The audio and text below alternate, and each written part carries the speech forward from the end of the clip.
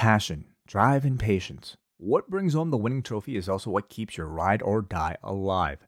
eBay Motors has everything you need to maintain your vehicle and level it up to peak performance. From superchargers, roof racks, exhaust kits, LED lights, and more, whether you're into speed, power, or style, eBay Motors has you covered. With over 122 million parts for your number one ride or die, you'll always find exactly what you're looking for. And with eBay Guaranteed Fit, your part is guaranteed to fit your ride every time or your money back. Because with eBay Motors, you're burning rubber, not cash. With all the parts you need at the prices you want, it's easy to turn your car into the MVP and bring home that win. Keep your ride or die alive at ebaymotors.com. Eligible items only. Exclusions apply. Hello, everybody, and welcome to another edition of WrestleNomics Radio. I'm Brandon Thurston, broadcasting live and on demand from Buffalo, New York, where today is Sunday, July 24th, 2022. And we have here the physical hard copy of the Wall Street Journal Weekend Edition. It's above the fold, on the ropes. What does it say? For alleged misconduct, McMahon to retire. Story continued on B1. I'm joined this morning to my immediate south by Chris Gullo, and to my due east, Jesse Collins. Hi, Gullo. Good morning, everybody. Hi, Jesse. Good morning, guys. Jesse was there live and in person at Ring of Honor's Death Before Dishonor pay-per-view in Lowell, Massachusetts. He participated in the media scrum. We'll talk about questions and responses from Tony Khan and from others and his experience there. What else, Chris Gullo, should we talk about today? Well, yeah, like I said, we'll discuss Ring of Honor Death Before Dishonor, but we're going to talk about more fallout from Vince McMahon retiring on Friday afternoon, late afternoon. Stephanie McMahon called it evening, whatever you want to call it, but Vince McMahon retired on Friday. You guys did a great job with breaking news on Friday about it, but we're going to get into more detail and kind of what that looks like for wrestling going forward. Right. We talked a lot about it. Jesse and I did on Friday night, which is on YouTube, and in the audio version is on Patreon. So there's a few things that hadn't happened yet, or maybe a little bit more that we could say today. But let's. Where's the slides? I've turned off my Joe Rogan background, my black light studio looking background, and here's the slides. There they are. Here's us. Okay. There we go. Yeah. There we go. I did go to Wegmans and get the Wall Street Journal. Wall Street Journal doesn't really have new information, but Wall Street Journal was very, did two breaking news stories over the last month or so about Vince McMahon and the misconduct allegations and investigation and so forth and so on. How can people send in questions and comments if they would like to?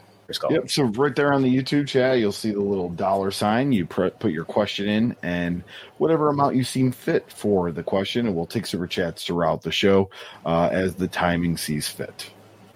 Yeah. So there is the newspaper from the Wall Street Journal, the Weekend Edition. I have the Titus O'Neil clip ready, but there's the Vince announcement that happened at 4:05 p.m. Eastern, just after the market closed. One thing that we didn't talk about on Friday night is Vince McMahon's note to talent, according to PW Insider, which he sent out in the afternoon on Friday via text. Would you like to read this, Chris Gullo? Yes, I will. Okay. To all WWE superstars, as I approach 77 years old, oh my God, am I really that old? I feel OMG, it's time for me to retire. OMG, yes. OMG, yeah. OMG, am I really that old? It's time for me to retire. I thoroughly enjoyed sharing my passion, wisdom, and love of the business with you. No longer will you see the smiling, docile, level-headed, calm presence at Gorilla every week. Your dedication to WWE will ensure that our company will continue to grow and prosper. Our organization is nothing without you. You are WWE's only natural resource, chosen to perform in front of a global audience. You are all WWE global ambassadors. Carry the WWE flag wherever you go. Wave it high and proud. And bust your ass to be all you can be as a person and a performer. One other thing, I won't be with you, but I'll be watching. Remember to keep your hands up, grab a hold, and sell. By the way, SmackDown airs live tonight at 8 p.m. Eastern, 7 p.m. Central on Fox. Vince. Just to remind them to tune in, I guess. So that's his note to talent. Stephanie McMahon opened the show with a tribute to her father. We will listen to that now. This is the WWE Universe, and we are eternally grateful for all of you. But since Vince had the opportunity to thank us, I think this is the moment that we take to thank him. So now we're going to do it together, right? Thank you, Vince. Thank you, Vince.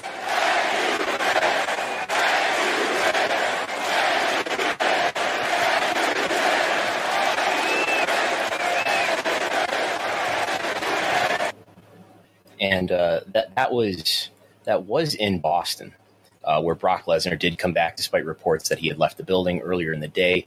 I've got the WrestleTix scripts. We'll talk about some of the AEW events that tickets went on sale for in the last few days. But the Boston SmackDown, just tickets distributed, if my calculation analysis is right, 9,785. I did tweet something Friday night that was higher before I realized I think I was including some sections that I shouldn't have been including. So 9,000, almost 10,000 there in Boston. Jesse, you were not there, but your fellow citizens in the Boston area were there chanting, "Thank you, Vince." We can talk about real quick too. The rating. The rating was up. This was not the June 17th spike in the rating that Vince drove when they announced that Vince is going to open up SmackDown, which he did with his non-announcement. This will be the highest SmackDown in all likelihood in a month, about almost 3 million viewers, which is a really good SmackDown rating. I imagine Raw will be up too, just because WWE is going to be more top of mind again, but probably not to the degree that it was up following the initial Vince is stepping down and Stephanie is interim CEO. Jesse, explain to me why people were chanting "Thank you, Vince" so willingly. I was disappointed by my fellow Bostonian and New Englanders but I will say that Stephanie was out there leading the chant, which made it come across as very inorganic. I know there were people chanting it before Stephanie kind of started to lead, but I did see the whole "Thank you, Vince" has got a lot of big Jeb Bush, yeah, you can clap for me kind of energy. But I it was interesting. The tickets distributed is a good number, I suppose. It's obviously in a venue that can hold a lot more than the amount of tickets that they put on sale, which has kind of been their MO when they've been running these NBA and NHL arenas. I talked to some people who said, they bought tickets last minute because, of the news, basically.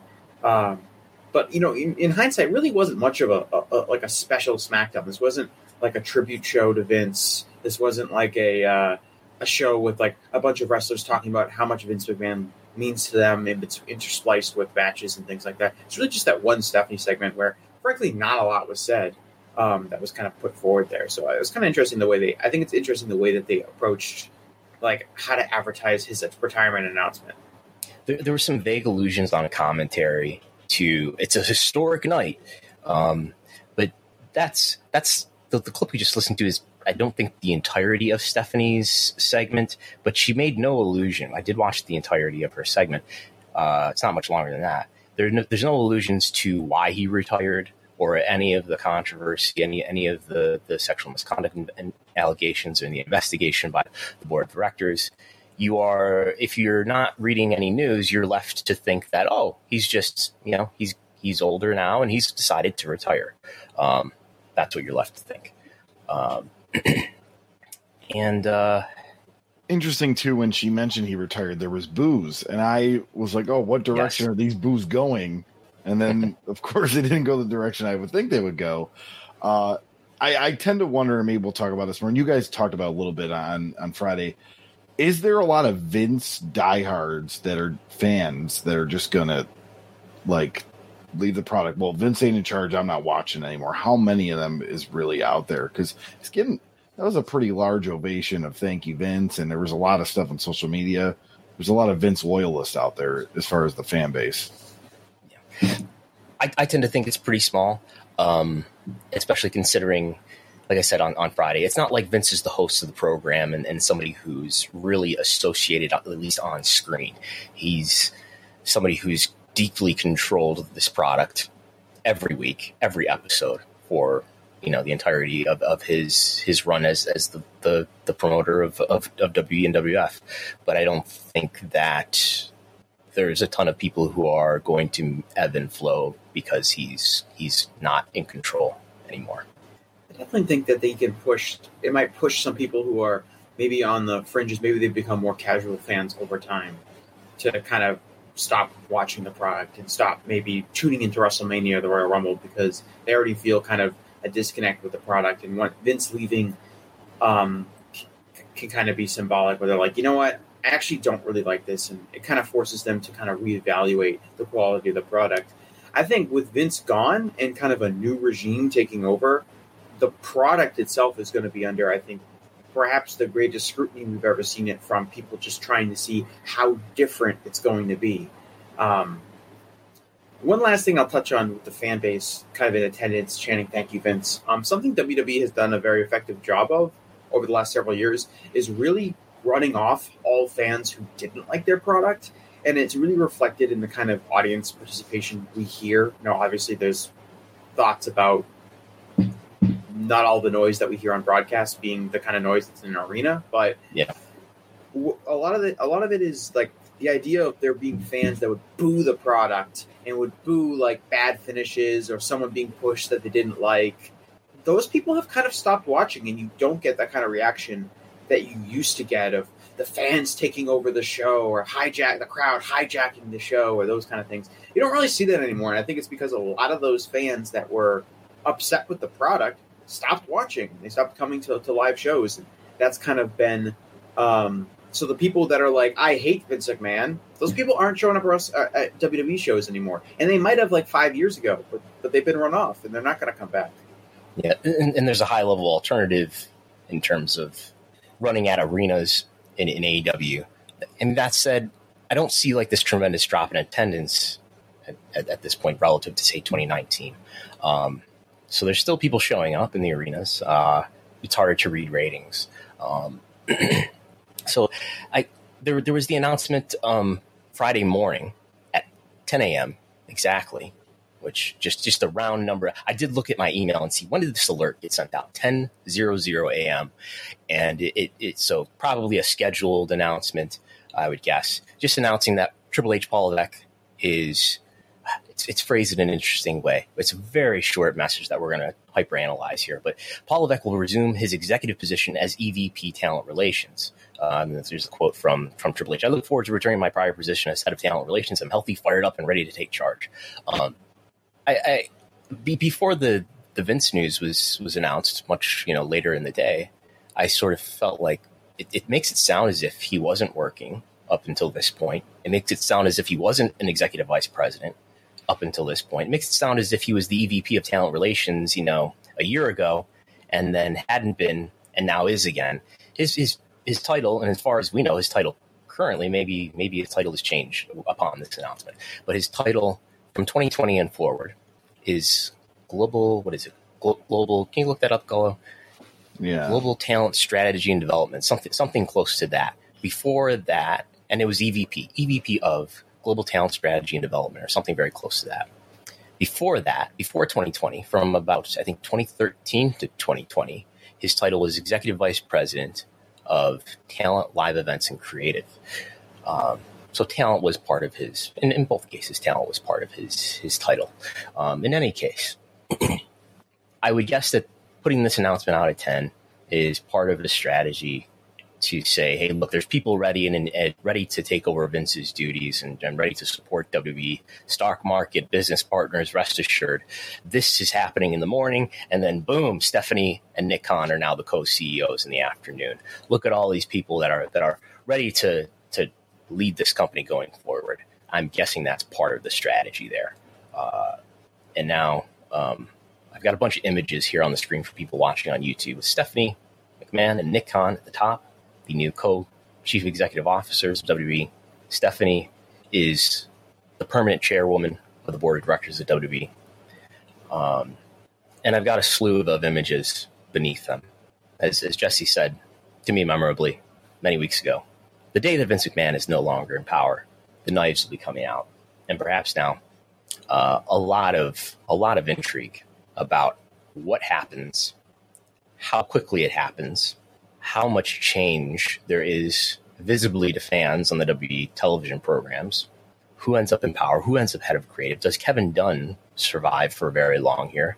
Is Bruce Pritchard, who continues to basically be the head of creative, apparently, according to reports from outlets including PW Insider and Fightful and PW Torch, Bruce Pritchard continues to direct creative. How long does that last? Does Triple H, despite his health issues last year, how strong are Triple H's ambitions still to maybe be the head of creative? Or are his ambitions lessened since he had serious health issues? Basically sounds as if he had a heart attack around September or so. Paul Heyman. Is Paul Heyman an enemy of Stephanie as he probably once was many years ago? But John Laurinaitis apparently is out. Those are the duties that Triple H is taking over. John Laurinaitis was elevated back to head of talent relations before the scandal came out. So how will this all play out? Do you have any thoughts or opinions, Jesse or Bella? If you want to go first, Jesse? Sure. Yeah, I mean, we don't know. I think the Paul Heyman one is really interesting, that Paul Heyman is historically an enemy of Stephanie McMahon, I suppose, is a fair statement to say. How has that relationship changed over the last 20 years, removed from when they were kind of working together? I've always been intrigued by how much creative control Paul Heyman has. It's accepted that he has a lot of control with Brock Lesnar, and it looks like now with Roman Reigns. And that makes him a very powerful person, even if Stephanie doesn't like him. If Paul has the backing of Roman Reigns and Brock Lesnar, who are WWE's two biggest stars by a considerable margin compared to basically everyone else on their roster, it makes him more secure than maybe he has been in the past. But yeah, I don't know the future of a lot of these guys. I think Johnny Ace is probably on the way out. And it'll be interesting. Some of the people who aren't on this screen would be kind of Triple H's partners in NXT, and your, obviously Shawn Michaels being very prominent, but, Jeremy Borash, the kind of people that he was using in NXT to kind of groom to bring his own team to the main roster and kind of replace a lot. Many of them are cleaned out in the fall or so, towards the end of the year. Those would be names like who? Brian James, Road Dogg, Gabe Sapolsky, Ryan Katz, yes. And those guys are those guys going to come back into the fold now that Hunter has regained power in some way, shape, or form? That remains to be seen. But I definitely would be interested in whose creative vision that we're going to see. I think there's a lot of optimism from people that there's going to be really big changes, and that the people shown in this screen are going to have a dramatically, creatively different vision for professional wrestling than Vince McMahon did. I don't see a ton of evidence outside of maybe Paul Heyman to believe that is true. But like I said, I think it's going to be really interesting to see whose creative vision we start seeing and who gets credited with the creative vision that we start seeing, and how that and how that kind of works on what we see, and who kind of can curry favor with Stephanie or Nick Khan. I think it's accepted that Triple H obviously has an inside track on currying favor with Stephanie, but can he also impress Nick Khan? And does that become an issue if someone else is impressing Nick Khan and he starts conflicting with Stephanie about it? I mean, that's the palace intrigue element that you mentioned. I think that yes. I think first off, if Bruce Pritchard is willing to adapt to what maybe Stephanie and Triple H are kind of have a vision for the future of WWE, I think he'll be in that position for a long time. If he does leave, do more power just come to the writers? Because you got to remember, this is a company where the writers didn't do creative, and then the script was just ripped, an hour, 2 hours before showtime because Vince McMahon didn't like it. Do we just kind of see more of those organic things from the writers? Does much change, whatever? But the chat's screaming Jeff Jarrett. I feel like if Cody's on here, we got to kind of, Jeff Jarrett is, the executive vice president of live events. Does he try to secure more power now with this shift. But we also have heard he's very aligned with Bruce Pritchard. So as long as Bruce is there, Jeff is there. Is Jarrett gone if Pritchard's gone? And then obviously the big question, Kevin Dunn. Was there somebody being groomed to replace Kevin Dunn by Stephanie and Triple H? So my understanding that there was a producer named Chris Chambers who was working essentially in the Kevin Dunn role in NXT, but Chris Chambers is no longer with the company, so I don't know. And that was a while ago. That's probably a couple of years ago that he left. So I don't know if there's somebody else who would be an obvious replacement for him. But yeah, I think it'll be a long and gradual process before WWE creatively, visually, and in the experience of the viewer changes. I think what we're going to see too, and I think what that first segment with Stephanie indicates, is that number one, we're going to continue to see the honoring for some time of Vince's vision. I think Stephanie thinks really fondly of her father and all the work that he did. So we're going to see a lot of that. We're not going to see the end of terms like sports entertainment and WWE Universe and scripted promos and scripted segments and things like that, especially as long as Bruce Pritchard is in charge as well, as head of creative. And I think we're going to continue to see the lionization of Vince McMahon, the ignoring of this investigation that's going on, unless more bad news comes out for Vince, which it very well might. There's probably going to be an HBO Real Sports story in the next month or two. There's maybe another Wall Street Journal report. There might be other media that we're not even thinking of now that could put names and faces out there and could put people on the record and may cast Vince in an even more negative light to the public. Maybe others as well. We shall see. Speaking of that real quick, we did get a super chat from Tim B. And he asked, what should we read into the fact that he left unceremoniously without a TV appearance? Is that a TV partner call or more bad news coming a la Benoit? I think it would have been a bad choice PR-wise to put Vince McMahon out there on SmackDown the day that he announces that he's retired. We've kind of already been through this on June 17th when he stepped aside as CEO and chairman in the interim of the investigation. To put him out there again on this past Friday, I think would make people feel even more like, oh, he's not really gone. He's not really going away. Because I think that's very much what the June 17th appearance was supposed to express in his intention, was that I'm not going anywhere. I'm going to come out here and totally ignore the news that's happening here and just talk about, I'm just going to utter some propaganda and some catchphrases about the W signature. I think putting him out there would lead to more warranted skepticism that he's ever really going to leave, which is an open question regardless. Vince is still going to be Stephanie's father, regardless of what he's doing while, not being in the W headquarters, in his office at W headquarters anymore, or in gorilla position anymore. He's still going to be Stephanie's father. He's still going to be somebody who's probably operating as a de facto advisor anyway. So that's probably still happening. How do you feel about it, Jesse?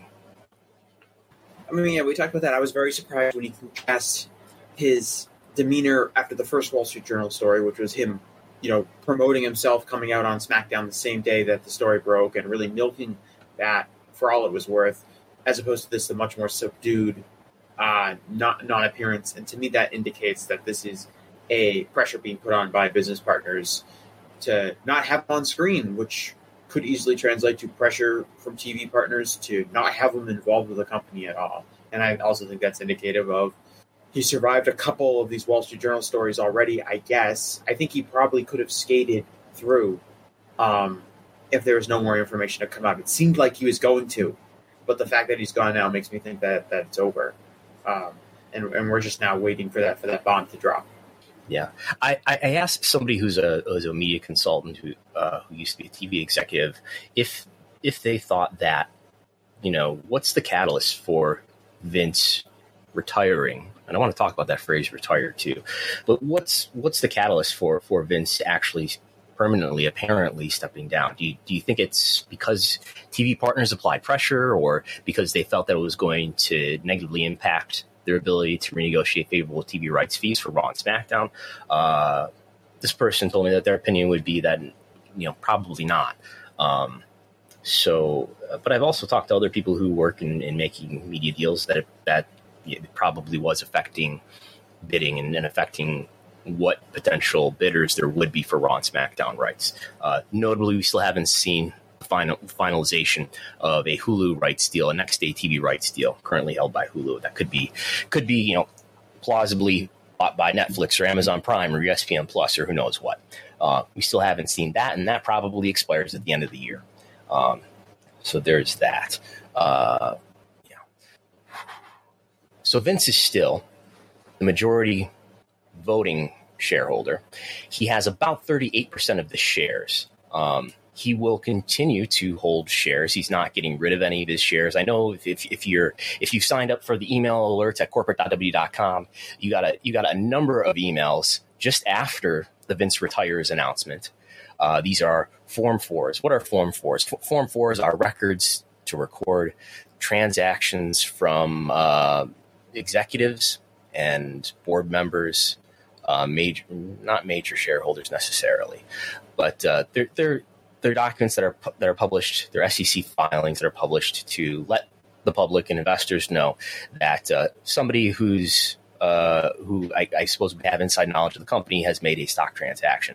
Anyway, all of these Form 4s came out from various executives making stock transactions, but those are to cover tax liability. So those would be very much scheduled and routine. Basically, they liquidated shares in order to pay for their taxes. This happens every year. It is quite coincidental that it would happen on this day, the day that Vince retires, but it happens every year in late July. And this is something I've noticed and seen before. So, and the forms are very clear that these transactions are recorded for tax liability and not because they're, oh my God, Vince is out of the company, I want to get rid of my stock. That's not what's happening. Anyway, as of March, Vince McMahon holds 38% of all W shares. 38%, more than a third of W shares. However, he is the majority voter when it comes to voting rights.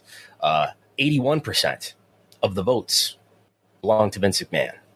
He could sell his shares down. He could sell he has about 28, 29 million shares, right? There's about 76, 77, 75 million shares, basic shares in WWE in all.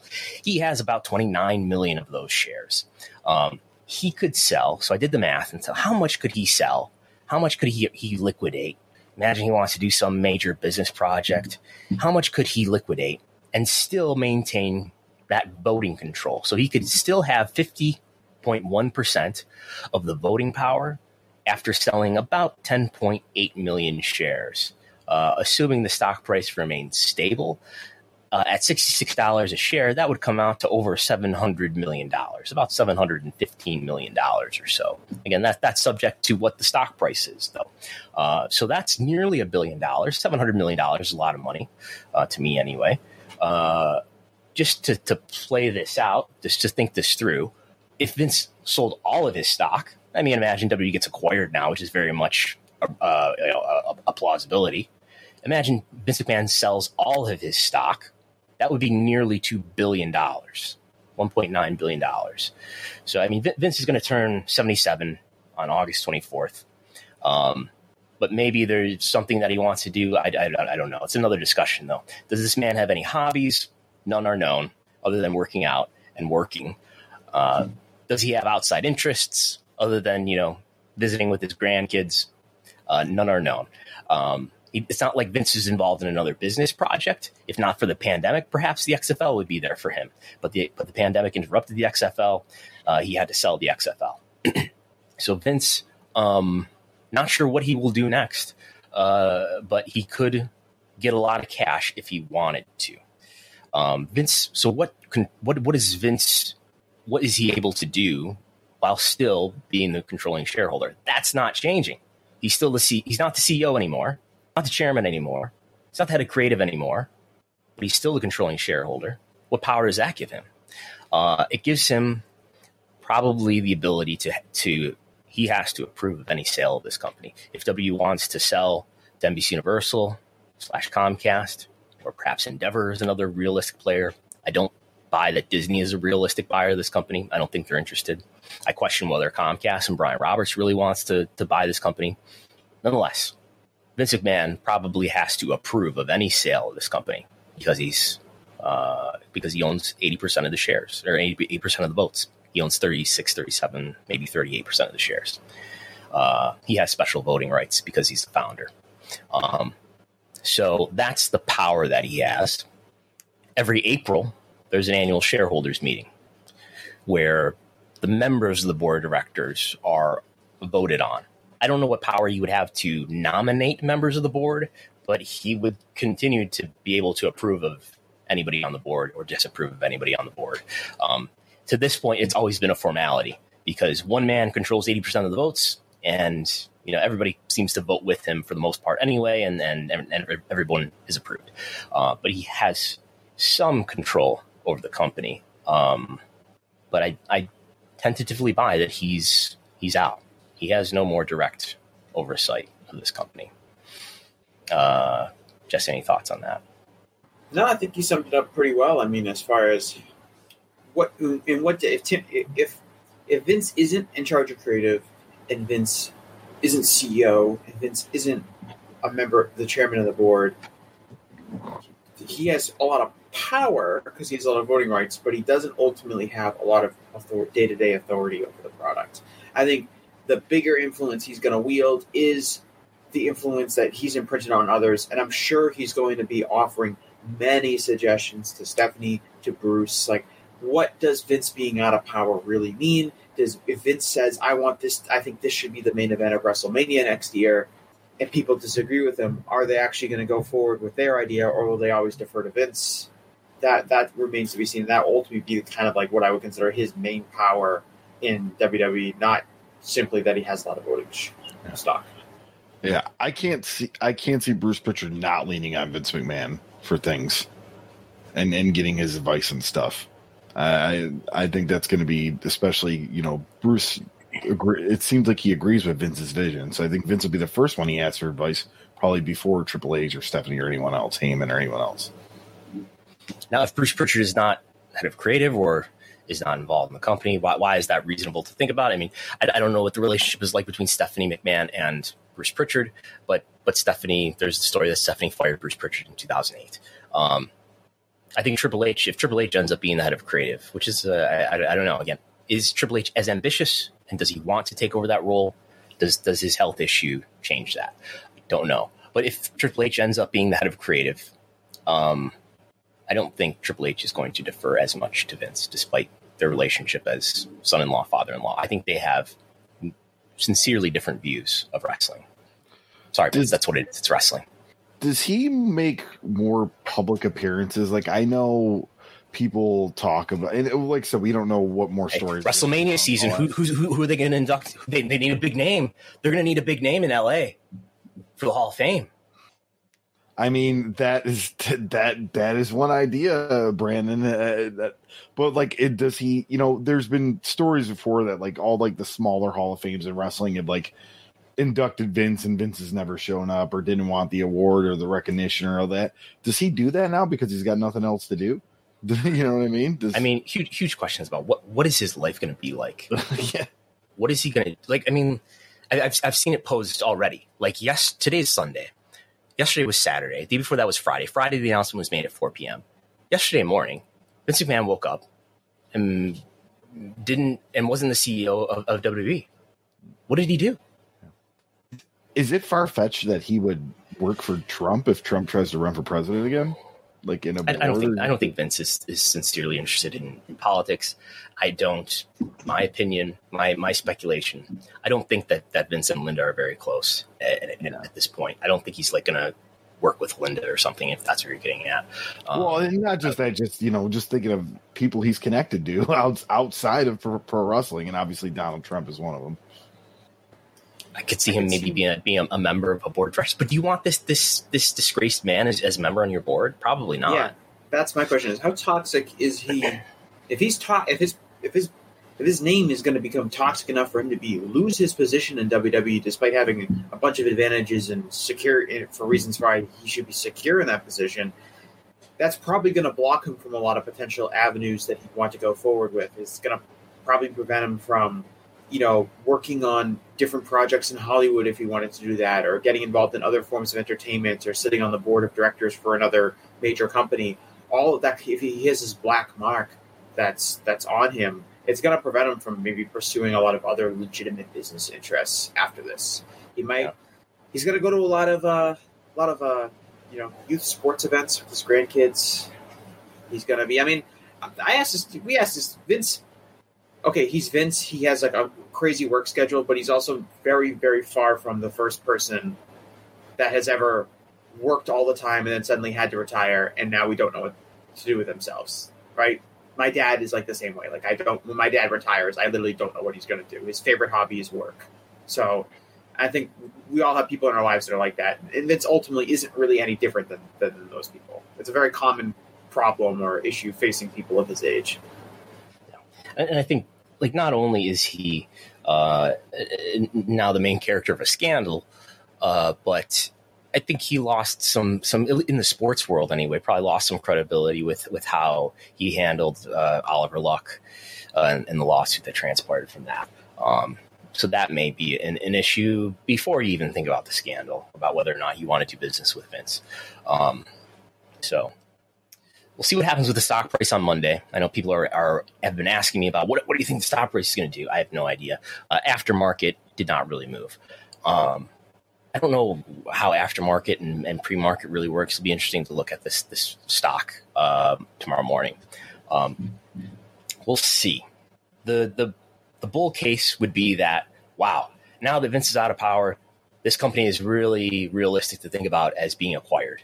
And if you theorize, if there's a perception that there's multiple bidders interested, I don't buy necessarily, I'm not convinced anyway that there are. But if you believe that, then you think this company is more valuable because there might be a competition for buying WWE. And you can certainly imagine Nick Khan making a deal if that was something that WWE wanted to pursue. I would be surprised. I mean, I wouldn't be surprised if the stock goes down a few percent on Monday. I would be surprised if it went down like 10%.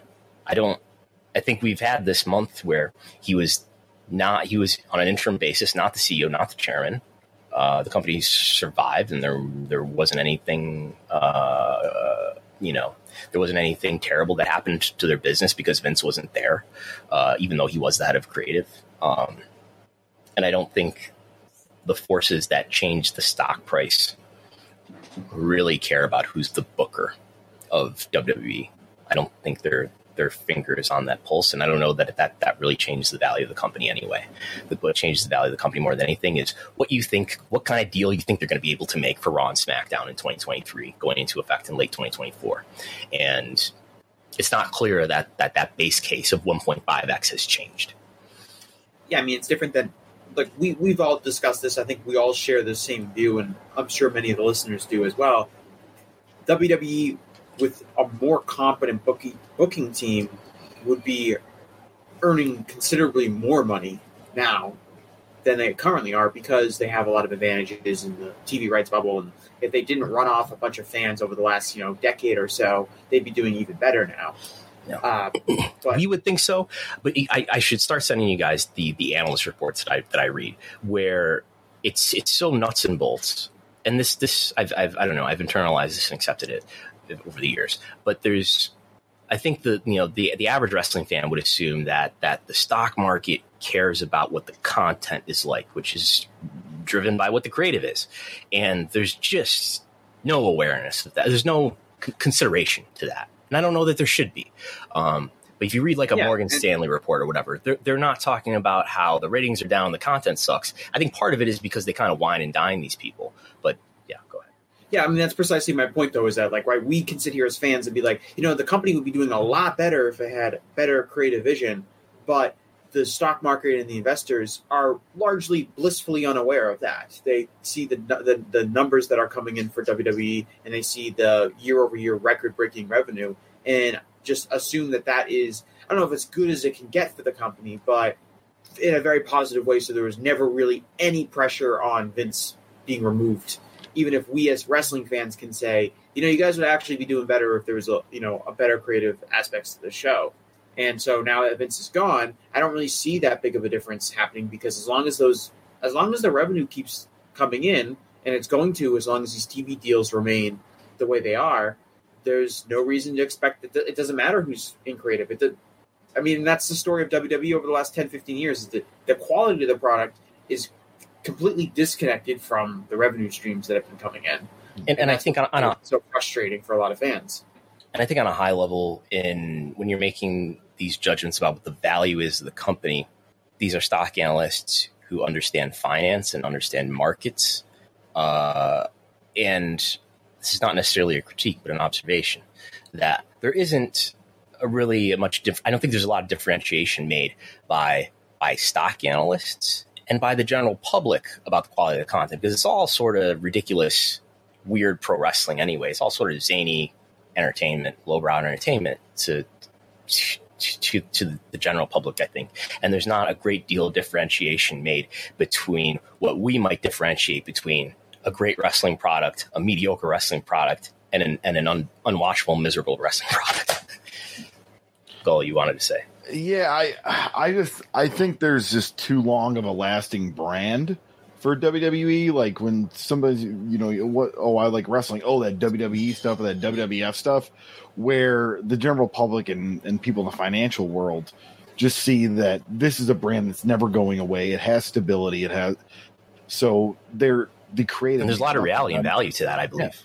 Yeah, how many people say, oh, this Coca-Cola doesn't taste the same way it used to? But guess what? They're still buying Coca-Cola, and Coca-Cola is a brand that's going to go on for another 100 years. It just is what it is. Has Coke, the flavor of Coke, changed? Yeah, people have said, they've went from sugar to not sugar. And, they took the cocaine out of it, is that it? Yeah, well, that was 100 years ago, but yes. Okay. So here we have. This is from Super Luchas. I'm waiting for the official portrait of Vince McMahon to come out. Much like in places like the DPRK, when the great leader dies, they come out with the official portrait, the posthumous portrait of the great leader. We've seen, and we've got more of this, right, since we spoke on Friday. There's a lot of people in wrestling who worked for Vince McMahon who feel like they owe their income and their livelihood to the work that he gave them. There are many fans and people in wrestling media who have said things to the effect of, "Wow, I can't believe Vince is gone. He's so important to my childhood." People in WWE saying that.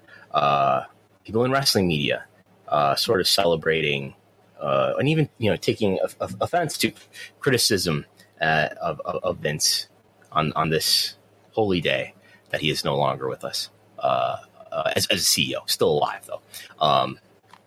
Jesse, thoughts on the wrestling media's reaction to Vince, and is this a sacred day of mourning, or is this something that's sort of a relief for the wrestling industry and for WWE? Okay, for starters, why are you coming out and say, like, now is not the time for the Vince McMahon, memorial, the tribute, the eulogy? If you've been paying attention at all, you've been seeing the stuff that's going to come out. Is the reason Vince is probably stepping down is because there's probably a huge bombshell coming out, whether it's a Wall Street Journal article, whether it's the Real Sports with Brian Gumbel story. Something's happening that's going to make Vince McMahon seem even worse than he already is. I personally would be hey, let's not talk about how great this guy is because here are some horrible things that he's been involved in at this point. But you're really tempting fate by, putting out this hagiography. I can't pronounce that word. Hagiography of Vince before we even know this terrible thing that is potentially coming down the road. People were talking hagiography. Yes, people were talking about the SmackDown from Friday night being like the Benoit show is, because now it's like, oh, I can't believe they did this when they didn't have all the information out, and now we look stupid because we made everyone chant "Thank you, Vince" or whatever. So, but my biggest issue with it in general is, in sports writing, you're taught to be everyone that's a sports writer grew up as a fan of a sports team, pretty much. Maybe not necessarily the team they're covering, but they grew up as a fan of the sports team. And you're always taught to be unbiased and not be a fan of those teams. Now, there are people like Bill Simmons have kind of broken that mold where the kind of niche is that he's a major media figure, but he's openly rooting for his favorite teams, which are the Boston teams. And there are other people that are like that. But in general, if you're a national level sports writer of a lot of prominence, you don't root for the team that you grew up with. And people don't even know that you're a fan of a team because you've become this unbiased kind of reporter or judge of all of this. Wrestling media is still kind of not catching up to that. There's a lot of people out there that are in prominent positions that see Vince McMahon as their favorite childhood figure and their grandfather. And in that way, he gets a lot of slack in a way that wouldn't happen in other things. It was talked about, like, if this was a disgraced general manager, getting fired from a job, the media wouldn't be like, oh, it's so sad that they're leaving. I know maybe they weren't perfect, but they did such a great job for so many years. It just wouldn't happen. You would see it maybe a little bit like Joe Paterno is a good example, I think, kind of this. The Penn State coach. Yes, former Penn State football coach Joe Paterno, an icon to people in that part of the country. Everyone that knew college football knew who he was. Has to. I don't know. I can't remember if he resigned or he was fired, but it was basically out of total disgrace because of the Jerry Sandusky scandal. And there were members of the media, Joe Posnanski being like the most prominent one, who kind of put forward Joe Paterno, he was still a really good guy despite all that. But far and wide, the criticism of him from every media circle was like, yeah, this is a total downfall for this guy. I can't believe that, Joe Paterno is going to be, is going out in the history books as this guy who oversaw a child sex abuse scandal and didn't do enough about it. And Vince, I don't know if we're going to see that with Vince from at least the wrestling media, because so much of the wrestling media are people that grew up watching Vince, and they haven't been able to contextualize that childhood familiarity and that childhood appreciation with the modern corporate business figure that they're supposed to be covering with a level of unbiased scrutiny. And that just hasn't happened. And it, unfortunately, was totally unsurprising that it happened on Friday, seeing the kind of takes that we saw. And that's one end of it. And the other end of it, to me, is also just a gross misunderstanding of wrestling history in general. So many people who should really, really know better, who are ready to credit Vince with essentially creating modern pro wrestling and taking wrestling out of the smoky armories and putting it into the arenas and overlooking any form of institutional advantages or ruthlessness that Vince McMahon used to hammer out his competition. And how many takes did we see this week which were like, if it wasn't for Vince McMahon, none of you guys would be wrestling fans. I don't care if you hate him, because, everyone that's, under the age of 40 or 45, the first wrestling they saw, for the most part, was probably going to be Vince McMahon, which isn't even true. It's only true for people in strong WWF territories, because up until the 90s, a lot of the time, the first wrestling people would have been WCW or some other form of territory. So it's not even accurate. But because of this history that WWE has pushed, we now have Vince McMahon invented pro wrestling, and people who are in really important kind of information gatekeeping positions buy into it. And it's going to be really difficult for the general public to understand Vince McMahon's career story, because most people, even people who you would think would know better, don't know better. And someone asked me the other day, this morning, someone said, my wife really wants to know all about Vince McMahon. She only knows very little about him. Is there something out there that she can watch where she can get the story? And I said, I have no recommendations for you, because if you just were to YouTube a video or you were to watch a documentary, it's probably not accurate. I'd say like 1% of wrestling fans even know the whole Vince McMahon story. So it's going to take some time. I said, maybe in a few weeks I can recommend like something will come out that's like a good retrospective on his career that's accurate. But I don't even know where to point to people to get like what I would consider an accurate representation of Vince McMahon, the person, and Vince McMahon, the business figure, and the kind of the pros and cons of Vince McMahon. Everything that's out there is just, skewered versions of history from either WWE's, PR department and WWE's display of history, that glamorizes them and certainly turns Vince into a conquering hero, or it's from people who see Vince as their grandfather that just think he's the greatest person who's ever walked this earth, and it will ignore any of his problems. I would say Abraham Reisman will come out with a biography of Vince, but that's who knows how long away it's going to be for that release now with this news. I think Sex, Lies, and Headlocks was just a book that came out some 20 years ago or more. About 20 years ago. Yeah, that's a good one. Who wrote that? I've read it a couple of times, but it was a long time ago. Mike Mooneyham and someone else. Okay, so it is Mooneyham, the long time Charleston, South Carolina. Charleston Post Courier, is that the name of the paper down somewhere in the Carolinas? Jesse, you touched on this a little bit earlier, but when it comes to wrestling media, and knowing the climate of social media, that previous tweets and Mike Mooneyham and Sean Assail can come back to haunt you. How could somebody in any good faith, even if they believe it, give a thank you, Vince McMahon, knowing there's more bad news most likely coming? Like, that tweet's going to come back to haunt you. Like, I just don't get it. At some point, we're hitting a point here where the people don't care what comes out about Vince McMahon, because we can sit here rationalize, even before the NDA scandal and this potential huge bomb that's coming, we could point to many of the things that maybe should prevent people from a fond remembrance of Vince McMahon. You could point to the Owen Hart incident. You could point to the Rita Chatterton story. You could point to the Jimmy Snuka murder story. You could point to the steroid trial. You could point to all of these different things beforehand. But a lot of people have gleefully overlooked that in favor of Vince McMahon is my grandfather. Vince McMahon is, Sesame Street. Vince McMahon is someone who taught me, so much and installed this lifelong passion of wrestling for me. And so even if some horrible story comes out now, I can't imagine what it could be. But if it does come out, they'll probably just overlook that because they've already overlooked so much in general. And it's eventually you're going to accept that either if you're a media figure or it's your own or your fan base, you're gonna just overlook that, I guess. And you're gonna it doesn't matter all these horrible things this person did. I still love Vince, and it doesn't, none of that matters. I'll say one thing here.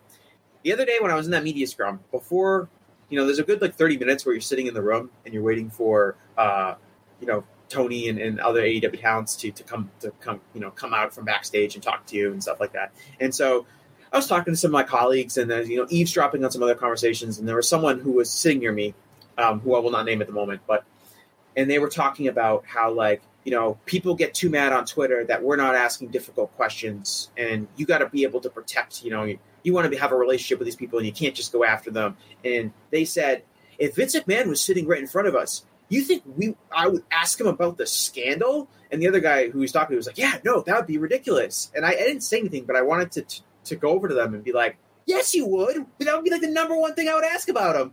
What are we doing here? And that was just very indicative of how a lot of people view this whole, relationship between the media and the wrestling executives and the pioneers and the people that they love. And it was really disheartening to hear. They wouldn't, but they should. If that was if we were talking about the head coach of a football team that there was the Wall Street Journal was breaking news about a sex scandal that this person oversaw, a competent sports media would ask the coach about that. I would hope first off. Is it that these CEOs of pro wrestling are just too tied to the product as a whole? Like Tony Khan and AEW are 1-1, and when you think WWE, you think Vince McMahon. Where a football journalist could love the NFL, but he doesn't see Roger Goodell in that. Where he's going to ask Roger Goodell a tough question because he's not connecting them as well. Roger Goodell built the NFL.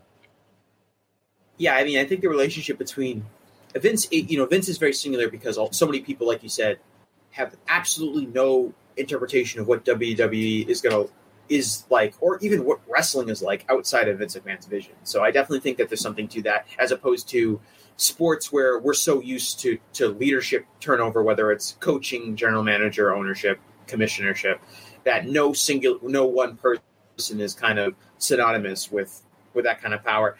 I mean, to me, it's just I think people love Vince and the idea that you don't want these people to potentially be mad at you. And I'm sorry, that's just not, that's, you're a serious media member. That's job is not to get these people to like you or to avoid these people being mad at you.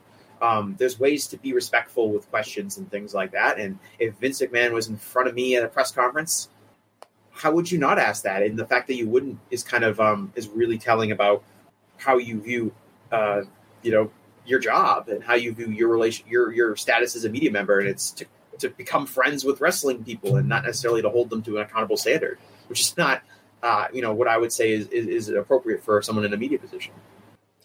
So I want to talk to you about the headline that WWE put out as its press release, which is these 3 words: Vince McMahon retires. And what is the title of our video? Pro Wrestling After Vince McMahon. But even on Friday, I wrote it in the title: Vince McMahon retires, yada yada. I did a Twitter Spaces later too with Vince McMahon retires, and it hit me like, at 2 a.m. early Saturday morning. Like, yes, he's 76 years old, about to turn 77. But I don't believe that Vince McMahon ever had any intention of retiring. I mean, he's made public quotes to that effect that he would never fully retire. He says something to Muscle and Fitness maybe 7 years or so ago that his idea of retirement would maybe to just work a 40-hour work week. So I don't think my long-running belief has been that Vince McMahon would never release control of WWE, would never stop working for WWE until he was physically unable to, because his health got in the way or he died. So what's happened here, in my view, yes, he's an older man, but this is not a retirement. This is a resignation. And clearly public relations massaged this and thought it through and said, he's resigned. Well, it sounds a lot nicer if he's just retiring, because everybody retires eventually. Most people retire. So that sounds like, okay, I've had an awesome run here. I've had a great career, and I'm going to retire now. I don't believe he retired. That is what you can call it to make it sound more innocent. He resigned because of a scandal, and an investigation into his own misconduct. I think, as Jesse, you're saying, there's a lot of mythologizing of wrestling history. A lot of that, I just think, has to do with the value that there is in media and in nostalgia, especially in the last 20 years or so, 15 years or so, as DVDs and streaming video has become more consumed. And WWE has, made money by producing a lot of documentaries and biographies that are, I don't believe that Vince sits down and makes it clear to people that he wants him to be lionized and a certain version of history to be put out there. But I think that, he cultivates a culture in which people want to please him. And because he does that, we end up with a very biased and favorable version of history that gets produced. So I think that happens. There's a perception that Vince created wrestling, that Vince made my childhood amazing. You're entitled to feel however you want to feel, of course. But I think there's a perception that, and there's questions from some people like, can wrestling survive without Vince, without his creative genius? I think we need to make it clear that wrestling was popular, probably more popular before Vince. Wrestling, at least his territory, his company became very popular in the 80s and in the late 90s. Wrestling would have been popular even without Vince. Wrestling would have existed in some form. I don't know if it would have been as popular. Somebody would have taken control of cable and gone nationwide, or something would have happened that would have perhaps consolidated wrestling companies. Vince just did it as ruthlessly as anyone could have. But wrestling was popular before. It would have been popular without him during, and it will be popular after Vince. I think it only stands to be more popular without Vince, unless there's just total disarray and chaos that degrades the value of WWE. But more importantly, wrestling isn't just perceived as a carny business. It often is a carny business because of the way that Vince McMahon has produced his TV show and has done business. Wrestling, And that's what it is. I can call this a magical vessel, but this is still a coffee mug. Wrestling is an industry and a culture that has been dominated by charlatans, and by that I mean people who think they have knowledge and wisdom when really what they have more than knowledge or wisdom is power. And wrestling has been dominated by charlatans who have held wrestling back, who have held the business back, and have exploited and hurt and ignored many wrestlers and fans. And why has that been the case? Because the biggest charlatan of them all was on top of the industry for the last 4 years. And with Vince McMahon out of the way, apparently, it has a hope of being a less carny business. But there's an endless supply of people inside and outside of wrestling who are highly influenced by him, who worked directly and learned from him good and bad habits, and tons of people who clearly still revere him, seeing evidence of it every hour or so. And they think that his way is the best way because he did it that way. So it's going to be a long time before all of this gets cycled out, before better philosophies get validated and passed down through the grapevine. But wrestling at least has a better chance to be better in a lot of ways as a business that people can trust, that wrestlers and talent and staff can trust, that fans can trust. And as Triple H is supposed to have said in a talent meeting a few weeks ago, that it's almost time to put the dinosaurs to bed or something to that effect. Well, Vince is the last person from the territory eras that was involved in a major position in wrestling. I guess you can say like people like Bruce Pritchard and those kind of people are still around and in the fold. Jeff Jarrett, if you wanted to point him out. But Vince was the promoter who went head to head with Bill Watts, with Jim Crockett, with Vern Gagne. And it is, not to wax poetically about it, but it definitely is the end of the era, the last guy from a cherished period of wrestling history that is no longer around. And we're now fully 100% in kind of the new era, the new school, the new century of professional wrestling. All right. We've done an hour on Vince, which is more than I anticipated, but maybe I should have anticipated that. I expect more lionization and celebration of Vince McMahon still to come from WWE and outside of WWE. Perhaps briefly, 3 events for AEW went on sale this past week. The Arthur Ashe Stadium event in Queens, New York, the Buffalo event here in downtown Buffalo for Dynamite, and an Albany Dynamite. So the Arthur Ashe show is September 21st. The Buffalo show is September 7th. The Albany show is September 14th. I'm doing some coverage for WrestleTix while Mr. WrestleTix is away from the internet. And so what I got for most newsworthy here is the Arthur Ashe Stadium. Last year, this did, I don't have it on me, nearly 20,000 tickets distributed, I believe. On the first day, first day of general sales anyway, I believe it crossed 12,000. As of this morning, I ran it just before we started here. 9,373 is what I'm estimating. I'm trying to do this in the way that I think WrestleTix would do it, where I'm excluding any sections that I don't believe have been put on sale yet. So we're not counting the entire map here. Don't worry. But over 9,000 out. So what? But under 94,000. So well under where the Arthur Ashe show would have been over the same amount of time last year. The Buffalo show under 4,000. So about 4,000 even here. 3,956 is what I have. This is where the Sabres play. This is a hockey arena. We don't have a basketball team, professional anyway. Yes, go. That's an interesting capacity number because that stadium could hold way. Capacity. So capacity is misleading. Maybe I shouldn't use the word capacity.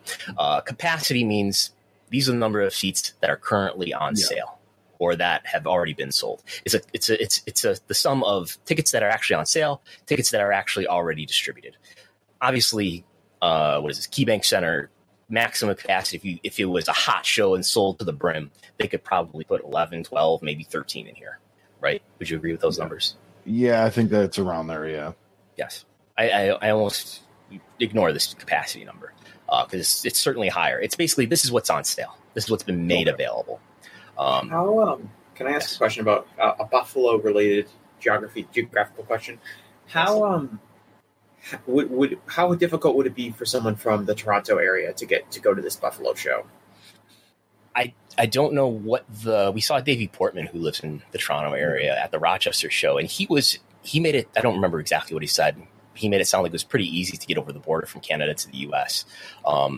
So a drive from Toronto to Buffalo is about 2 hours. And so when the Maple Leafs could make it. Yeah, when the Maple Leafs play the Sabres in Buffalo, there's a traffic jam. I've driven home from training many nights where I was like, what the F is this? And it was like, oh, the Sabres must have been playing the Maple Leafs or something, because we're sort of right by the border there. So yeah, people often it's very possible. I only ask because I know that the Toronto area is maybe the most major city that AEW has not made an appearance in yet. Right. And I think we assume that the eventual show that they do run in Toronto is going to be a huge success.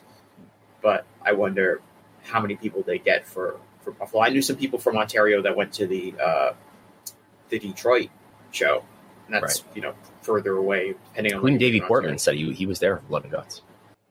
So about 4,000 out for Buffalo, just over 9,000 out for Arthur Ashe, and then Albany, which is the week after Buffalo. Is that correct? Yes.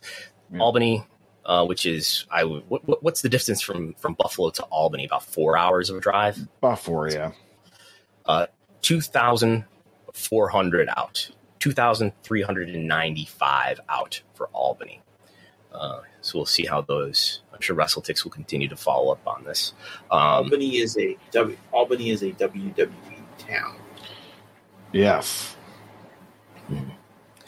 So, that's before Dishonor was last night. Ring of Honor pay-per-view. Jesse was there in Lowell, correct? Yes, Lowell, Massachusetts. How far is Lowell from Boston? Depending on what part of Boston you're coming from, I would say it's anywhere between 30 minutes to an hour, probably like 45 minutes on average. A lot of it would depend on traffic. I mean, I live pretty close to Boston. I live about 3 or 4 miles from Boston, and I got there in 30 minutes. Okay. What did somebody tell you you're about to say? Oh, someone told me Ian Riccaboni said Worcester on the on the Ring of Honor call, and I was not happy about that. But how do you pronounce Worcester? Worcester. That's how you say it with a Boston accent. If you wanted to say it in its proper English accent, you'd say Worcester. I wrestled many matches for Beyond in like 2019 in Worcester, and one of my proudest moments was getting heat for saying Worcester. Look, if you don't have, see, they broke up the Acclaimed and Ass Boys gimmick, but they had the gimmick where the Ass Boys would come out and they'd say whatever wrong city they were in, and having both of them mispronounce Worcester would be easy. This is a free idea. You can still do it. Free idea, Tony. Have the Ass Boys one say Worcester and one say Worcester, and then have Bowen say Worcester. That's a free great pop right there. There's no H, so I don't really know how people get Worcester. That just is that doesn't make any sense to me. Okay. So we have Tony Khan here, who is present for the entirety of the scrum, I believe. We'll get into. Well, let's play this clip now. Hopefully, I'll play the right one. Tony Khan did give an update on his impression of pay-per-view buys and attendance as he sat there. Probably, when did this start? Around midnight or so, 11:30, right? Something like that.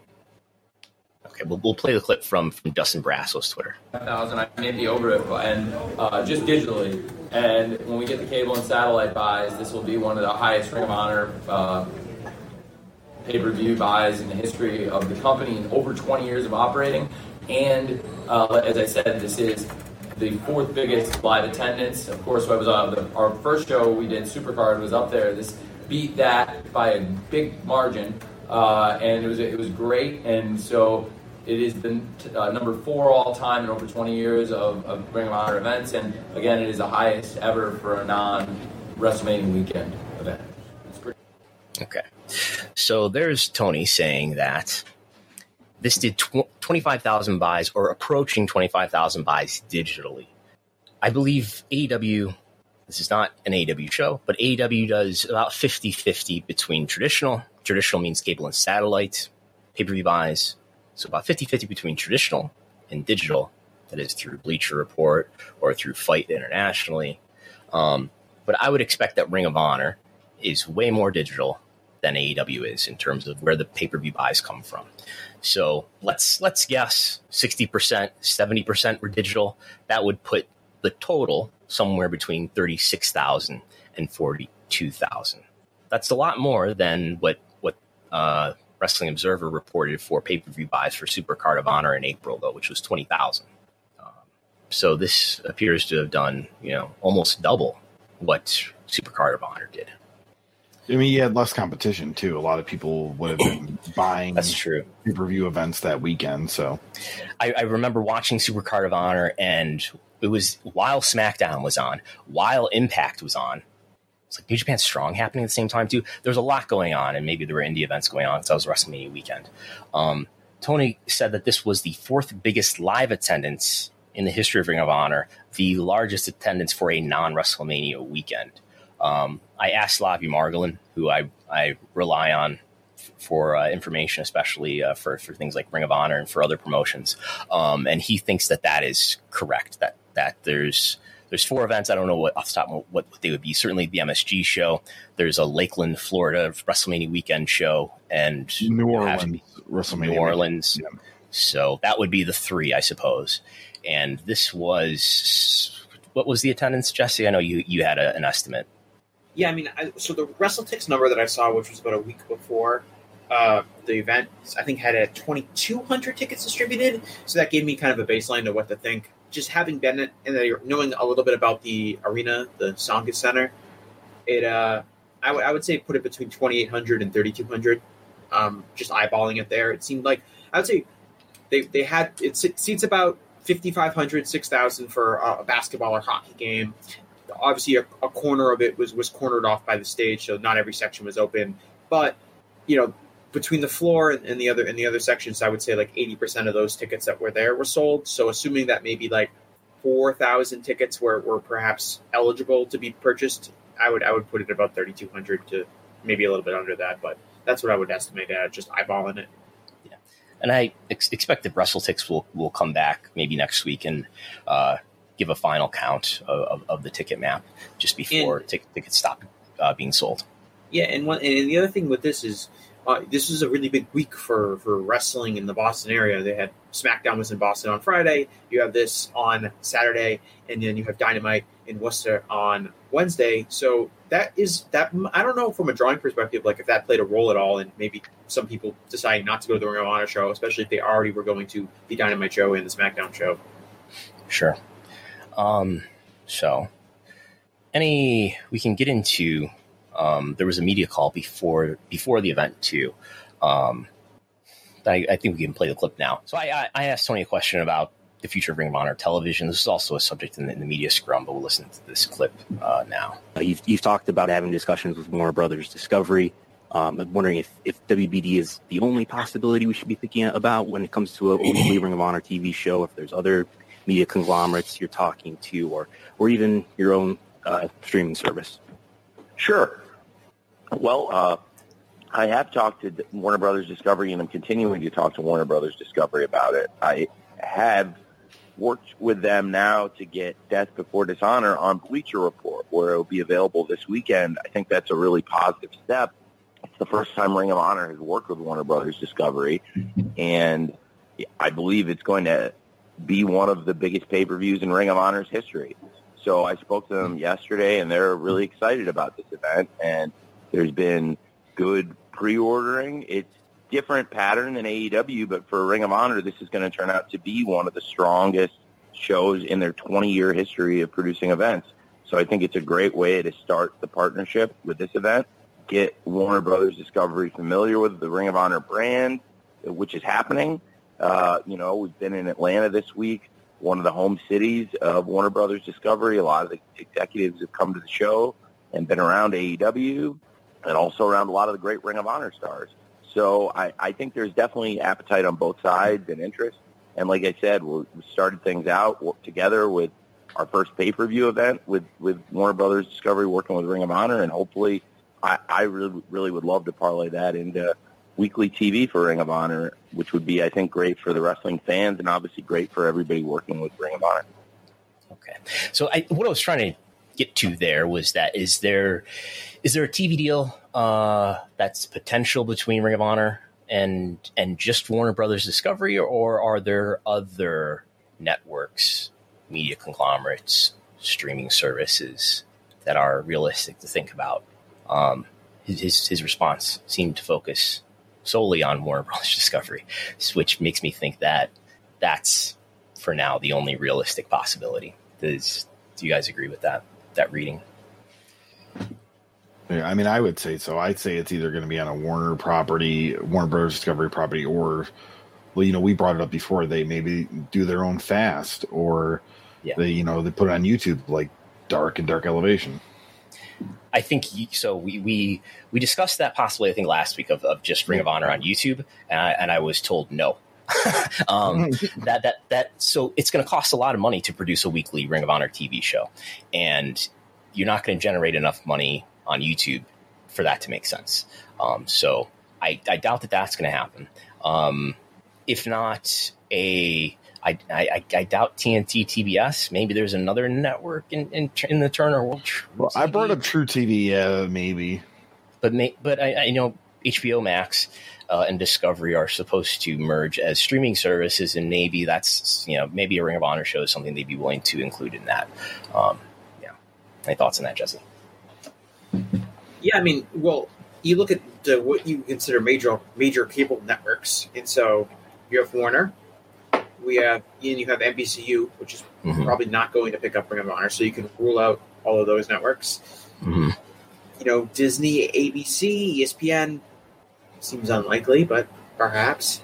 I think Disney is reasonable to think about. I wouldn't say that it's likely, but I think it's reasonable to think about Disney and Viacom. Yeah, I'd say Viacom would be the other kind of major player at the table who have networks, maybe MTV, that would maybe be a good home for Ring of Honor. But I think it's Warner. I mean, he talked a lot in the media scrum kind of about how this event was on BR Live and how that already shows kind of synergy between the Warner brand and Ring of Honor. I'll ask one thing, though, and this because I asked him about the Briscoes, and obviously the Briscoes haven't been on Dynamite or Rampage, and Tony essentially confirmed that they shouldn't expect to see them on Dynamite or Rampage. Yeah, we have that clip ready. Do you want to listen to that now? Yeah, sure. Let's do that now.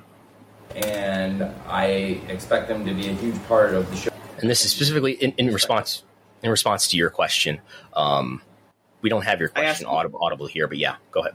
I basically said the Briscoes were in the main event tonight and a big part of the build for the show. Hadn't seen them wrestle on Dynamite or Rampage. Do we expect to see them in the future on either of those programs? And I expect them to be a huge part of the shows we keep doing here going forward. They've been in two of the best matches all year period on the first two Ring of Honor shows that I've been able to work with them, and I'm really excited about working with them in Ring of Honor going forward. I'm not sure what the future holds in other companies for them, including AEW, but I know that they're a big part of Ring of Honor, and certainly if the match had gone the other way tonight, they'd be great champions. They're signed to Ring of Honor contractually, and I think that they're great representatives of the company, and I've really enjoyed working with them in this year, the short time we've been together. Thanks. Well, how did you interpret that response, Jesse? I mean, I interpreted it as him saying that they're not going to appear on Dynamite or Rampage, and we can speculate on what that reason may be.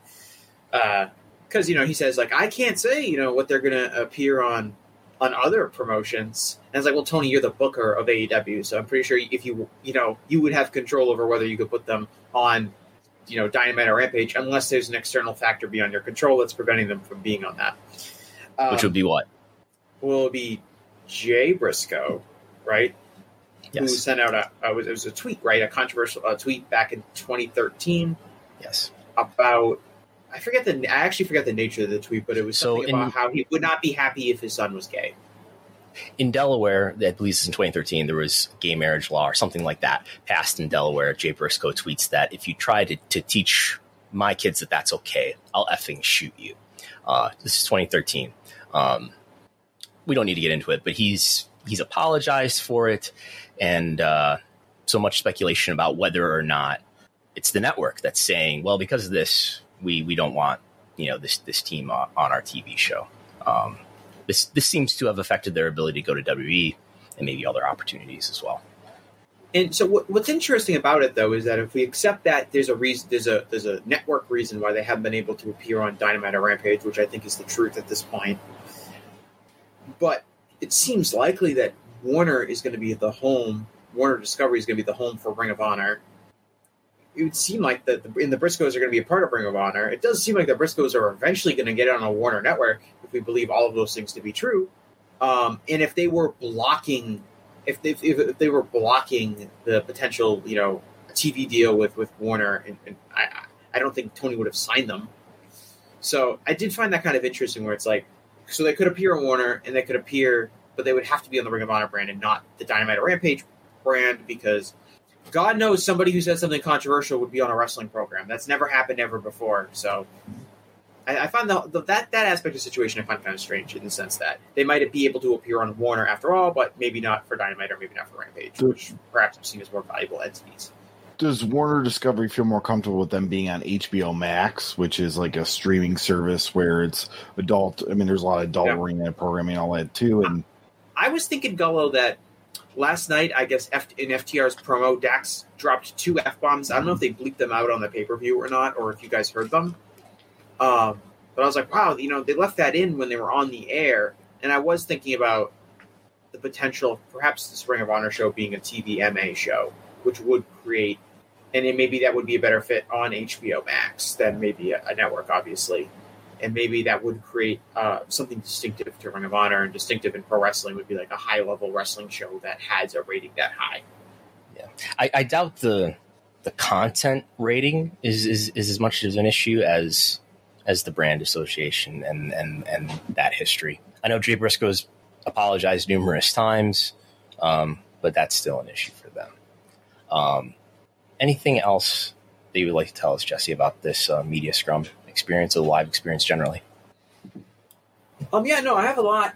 So the live experience, one thing that I noticed, and I'm sure a lot of people at home would notice this, is that the people who are involved with this show are all AEW personnel. Not just, there's obviously wrestlers who are AEW people and some wrestlers who are Ring of Honor people, but the referees were AEW referees. The people working security were AEW security. The people who were working, media relations were AEW media relations people. Did you make this graphic, Brandon? No, but I found it. Okay. Someone else made this. When I got my media sticker, which I threw out, I don't have anymore. But this is a Ring of Honor logo, very much in AEW colors for people listening in audio. When they gave me my media sticker to say it was the same, it says AEW media on it, doesn't say Ring of Honor on it. So everything is very AEW. They're clearly sharing a lot of stuff with them. I did note that at the merch stands, they were just selling Ring of Honor merchandise. I don't believe they were selling like AEW merchandise, even things like FTR's AEW shirts, which would be logical to sell at this show, even if it's technically a Ring of Honor show. That was Ring of Honor, but they're very much, at least the current phase of the company where Ring of Honor doesn't have weekly TV and is kind of running essentially one-off events. It's a lot of the team is still the AEW team. It's AEW producers, it's AEW staff. It's largely AEW wrestlers in a lot of ways. So that's something I noticed attending the show live. I heard a lot of people who watched it saying the crowd was quiet. I don't know if you guys watched the show, but did you? I had it on mute as I was doing the NWA podcast. Okay. Gullo, your thoughts and analysis of the Ring of Honor Death Before Dishonor pay-per-view. So does anybody kind of hate the high production value that AEW has for the Ring of Honor? Because to me, it just seems weird. You want shittier production for your Ring of Honor. I just want more grittier production. I guess I could say it just looks different. It honestly looks like an. Don't tell JR that, okay? But I think it's more of an attentive crowd. I mean, you're talking more a lot more mat based. Like, yes, we have that in AEW, but AEW is boom, boom, boom, boom. And I think Ring of Honor slows the product down a little bit the way they presented it. It wasn't as sports entertainment-y as maybe AEW can get with the soap opera angles. It was very much, there were 3 matches on the show: the Mercedes Martinez Serena Deeb match, the Claudio Castagnoli Jonathan Gresham match, and the Daniel Garcia Wheeler Utah match, which were very much very similar styles, where it's like a lot of limb work, a lot of submission and mat stuff. Those you see in AEW from time to time, but maybe not as much. And so that did feel like kind of a distinctive style to AEW or to this Ring of Honor product. I thought the crowd was like awesome live. I thought like everything was over. There were a few periods, like the beginning of the Rush Dragon Lee match, where I don't think maybe everyone was familiar with the talent, where the crowd was quiet, but then they got into it. But when I was seeing people who were watching it at home, they were like, crowd's quiet, there's no energy here. And so I honestly feel like it's a production issue, because when being there live, just everything was really, every match had people getting invested into it at the end. And a lot of the matches, like FTR Briscoes and the Claudio Gresham match, I mean, the crowds were really into those matches. So I was just curious to know if at home people had witnessed that. Yeah, if anybody in the chat was watching and you want to weigh in on that, let us know. Yeah. But, like the media scrum, I know I have a lot of thoughts on media scrum. I'm going to write something up later, just kind of about my experience there and some more thoughts. But in general, it's cool. It's cool that they have this kind of thing, and it's set up very nicely. If you're a member of the media and you come in, they say, okay, they have a section for the media to sit. I didn't sit in it because I had a floor seat, but they say at the end of the show, come to this section, then we'll take you to where we're doing the media scrum. So they lead you right down. It's not like you're wandering around looking for it. They took us to a small conference room, right off the main arena section. And you wait, and then, Tony comes in, and, Tony and Claudio came in first, and they have 2 people kind of working the room. And if you want to ask a question, you raise your hand, and they come over and they give you a mic. And it's it's not a super clean process. So I had to wave my hand like a few times because I felt like I was being ignored, but they did get to me. And you can ask, you can ask whatever question you want. I mean, I think some of the questions, especially the ones that are basically kayfabe based, are a waste of time in a lot of ways, because they not only are they personally not interesting for me, and I know people have different assignments. They're with different websites. They maybe have less of a, I don't want to say, they're not as serious as WrestleNomics in a lot of ways as far as how we're going to look at the business and that kind of thing. Some of these people like the kayfabe answers. That's what they're looking for, so they ask. I think they're kind of a waste of time. But, there was about 10 people there asking different questions. There was some people from local sports media, and it was interesting that those guys, one guy who covers the Patriots a lot, he was kind of praising, saying like this conference and everything is way easier and better than what the Patriots do and what some of the other major sports teams do for their media scrums and their media press conferences, which I thought was kind of interesting. But I mean, there's no shortage of time. It went about 2 hours, and I know, Brandon, you get a kick out of a lot of the answers and kind of the personalities. It's definitely interesting as a fan to watch, because you definitely see a different side of these people. I think with someone like Claudio, who maybe doesn't have like the kind of promo ability that someone like a John Cena has, or The Rock, where they can give them a mic and they can cut like this awesome, energetic, 90-second promo.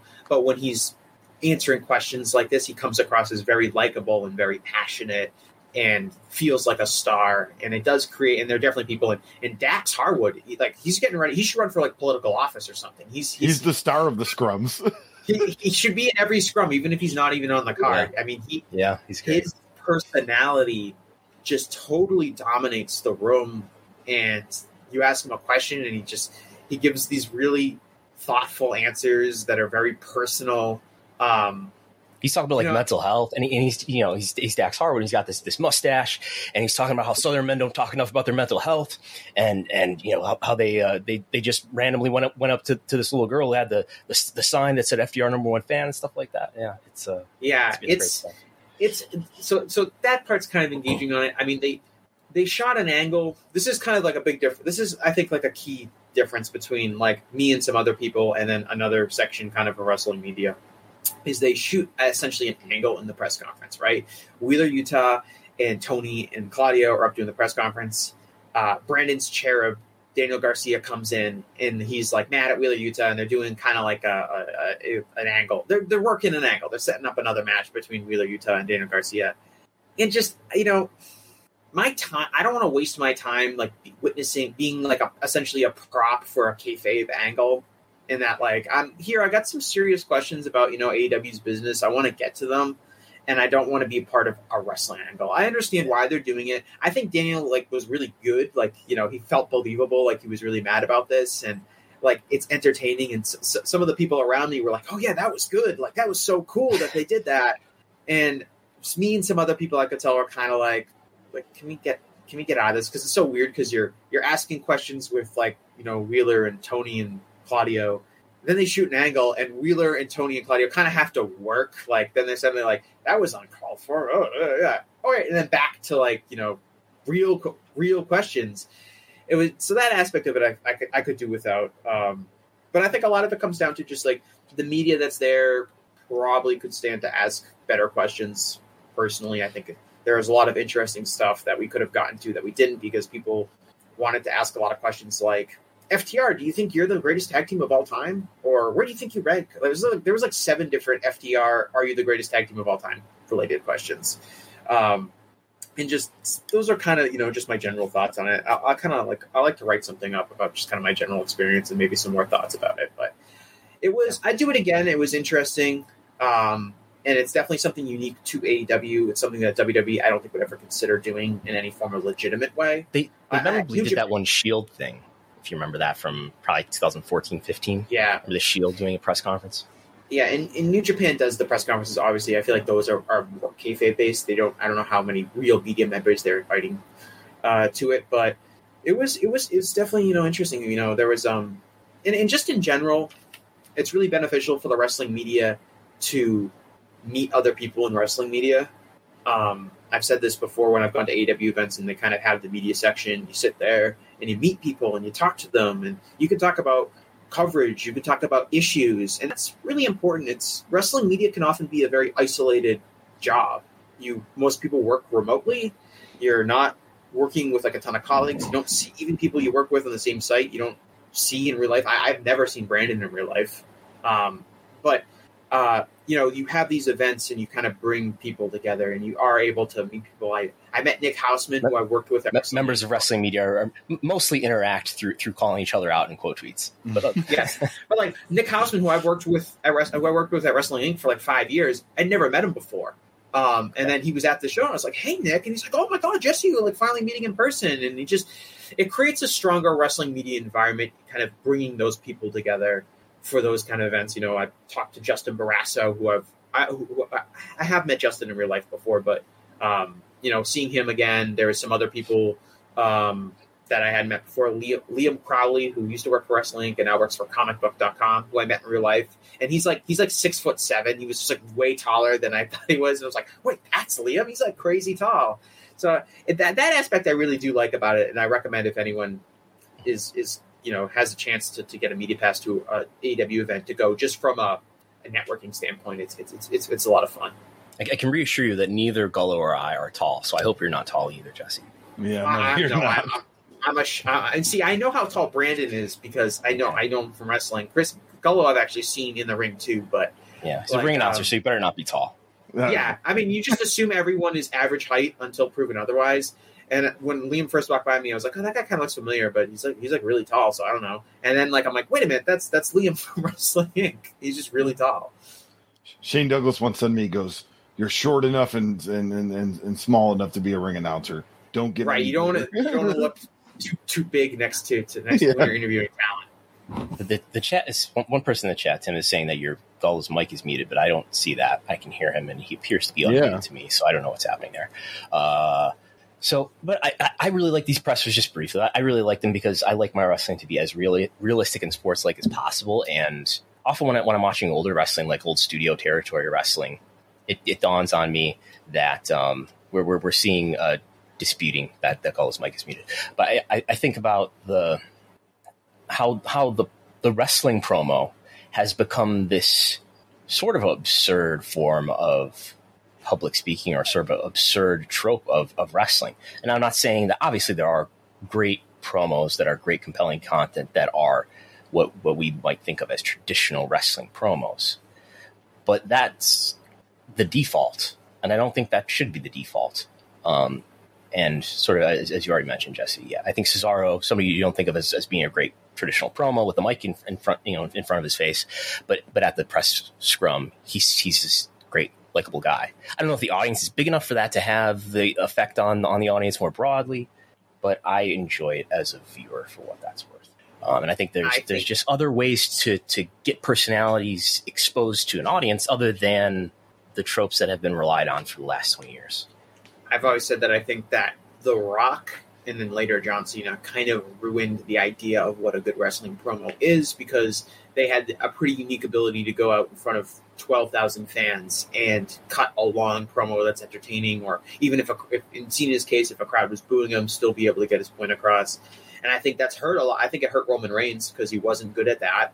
And it kind of that became suddenly the thing you had to be good at if you wanted to be a top wrestling star. And that was kind of WWE's philosophy. But I think in AEW, it's different. Like AEW, they do have people that are good at kind of going out and talking in front of a crowd for a long period of time, like people like Chris Jericho or Jon Moxley or MJF or CM Punk.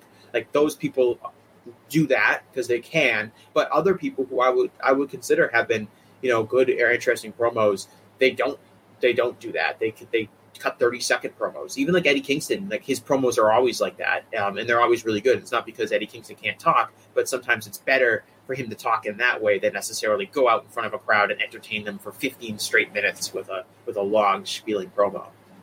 For what it's worth, too, AEW was actually at Comic-Con yesterday, San Diego Comic-Con. They did a big panel with Excalibur hosted, but you had Jade Cargill and Darby Allin being very interactive, and I don't think they get enough opportunity sometimes to talk long. So there they are, talking to fans. I don't know how many journalists were actually at Comic-Con for the wrestling side of things. I obviously know all the comic book and people go, but I watched parts of that, and that seemed pretty entertaining.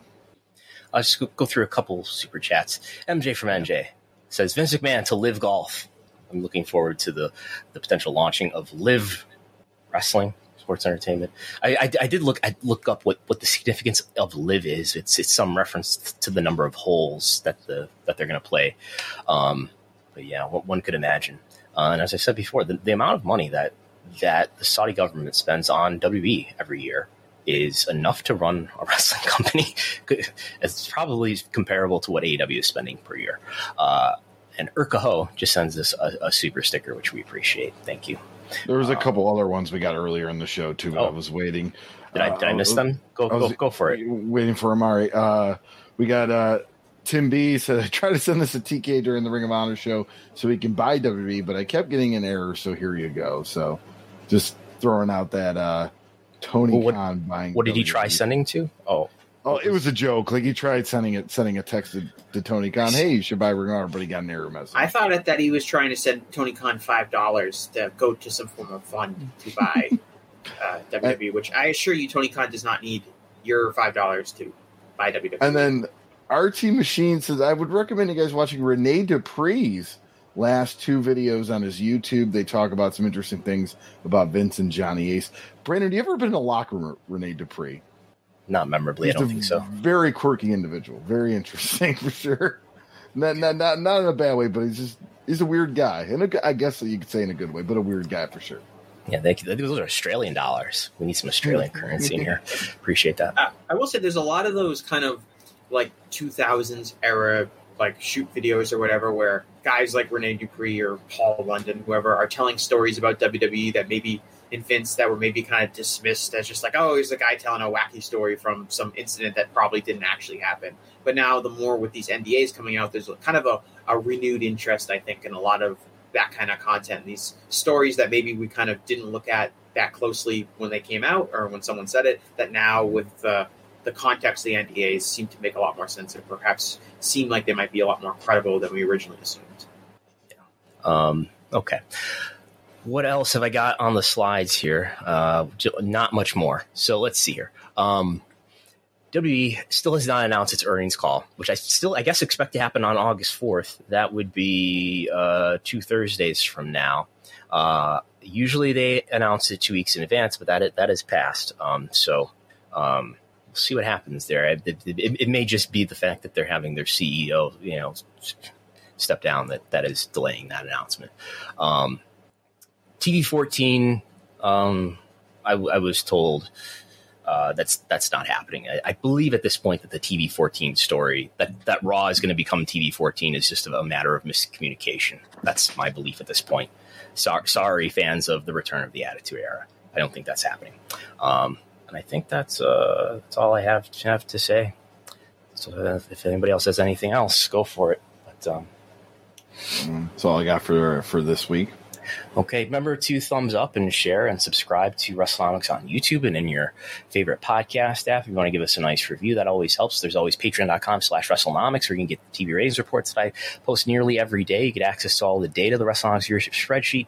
You get slides, all the slides we put out here every week, and including the other podcasts that we do, as well as access to all 3 annual pro wrestling industry reports from 2019, 2020, and 2021, as well as who knows what else I'll put up there, original reporting, original analysis from time to time. Golo. Yeah, check out my other podcast, Rediscovering Indies. We finished off part 5 of the Burt Prentice deep dive. So catch up on all those episodes, and we'll actually be recording this Tuesday, Dragon Gate USA, which should be out later this week, if not early next week. We're going to talk about Dragon Gate USA, of course, RTI Pod on Twitter and Instagram, and Rediscovering Indies on Facebook. Okay, and Jesse, anything to plug? Yeah, I mean, I would say always just follow me on Twitter at Jesse Collins, right in the video chat here. Jesse puts that in as his name always, the handle. I mean, it's easy because it is my name, so it accomplishes two goals where people know. All 3 of us could do that. We all have our names as our Twitter. Got lucky, yeah. Yeah, we got lucky, yeah. The other Jesse Collins in history was like the mayor of Birmingham, England in the 1800s, so he didn't have a Twitter account apparently. So, so I just that's the best place to find anything. The Gentleman's Wrestling Podcast, which is right here on YouTube. You can find, we just recorded an episode Friday afternoon. We talked with Adam Berger, who's written for voicesofwrestling.com, talking a lot about WWE developmental, kind of the history of the Performance Center and the kind of results that it's had for WWE, especially the new philosophies and how they're recruiting talent and the next in line deals and such. And we get a lot into that. We finished recording like literally 5 minutes later. Vince McMahon announced his retirement, and so there's a lot of stuff in there that was like kind of talking about, well, Vince isn't in charge anymore, then this might happen. So it was kind of bad timing, but kind of good timing at the same time. So if people want to check that out, that's the Gentleman's Wrestling Podcast on YouTube. But other than that, just follow me on Twitter. Keep up with my writing, keep up with my podcasting work, keep up with my snarky posts. That'd be the best way to keep up with everything I'm doing. Okay. And thanks as always to Post Wrestling for being our podcast distribution partners. I was on the NWA podcast last night. That's part of the Post Wrestling universe. That's on their YouTube channel, the Post Wrestling YouTube channel, and on the Post Wrestling podcast feed as well as one of the co-hosts of the NWA podcast, Chris Ely, has an article that's gotten a lot of positive feedback. We're in this together, right, is the title. That's on the top of WrestleNomics.com. It's very easy to find if you go to WrestleNomics.com, and you can read his article. Golo, read us out. All right. Hopefully I get his name corrected today. Yeah, but WrestleNomics contributors Jason Uprinsa. Do I got it right? Close? No, okay. All right.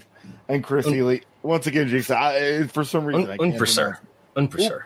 Yeah, you're trying too hard, Golo. It's just Uprinser. Okay. It might be like it might actually be pronounced the way that you said it, but he told me it's Unpresser, so Technical consultant Phil Chertok. Special thanks to John Pollock, Wei Ting, Corey Gibson, Showbuzz Daily, and WrestleTix. WrestleNomics was created by Chris Harrington, distributed in cooperation with Post Wrestling, and supported by listeners and viewers like you. Okay, thanks for listening. Thanks for Super Chats. Talk to you next time. Bye.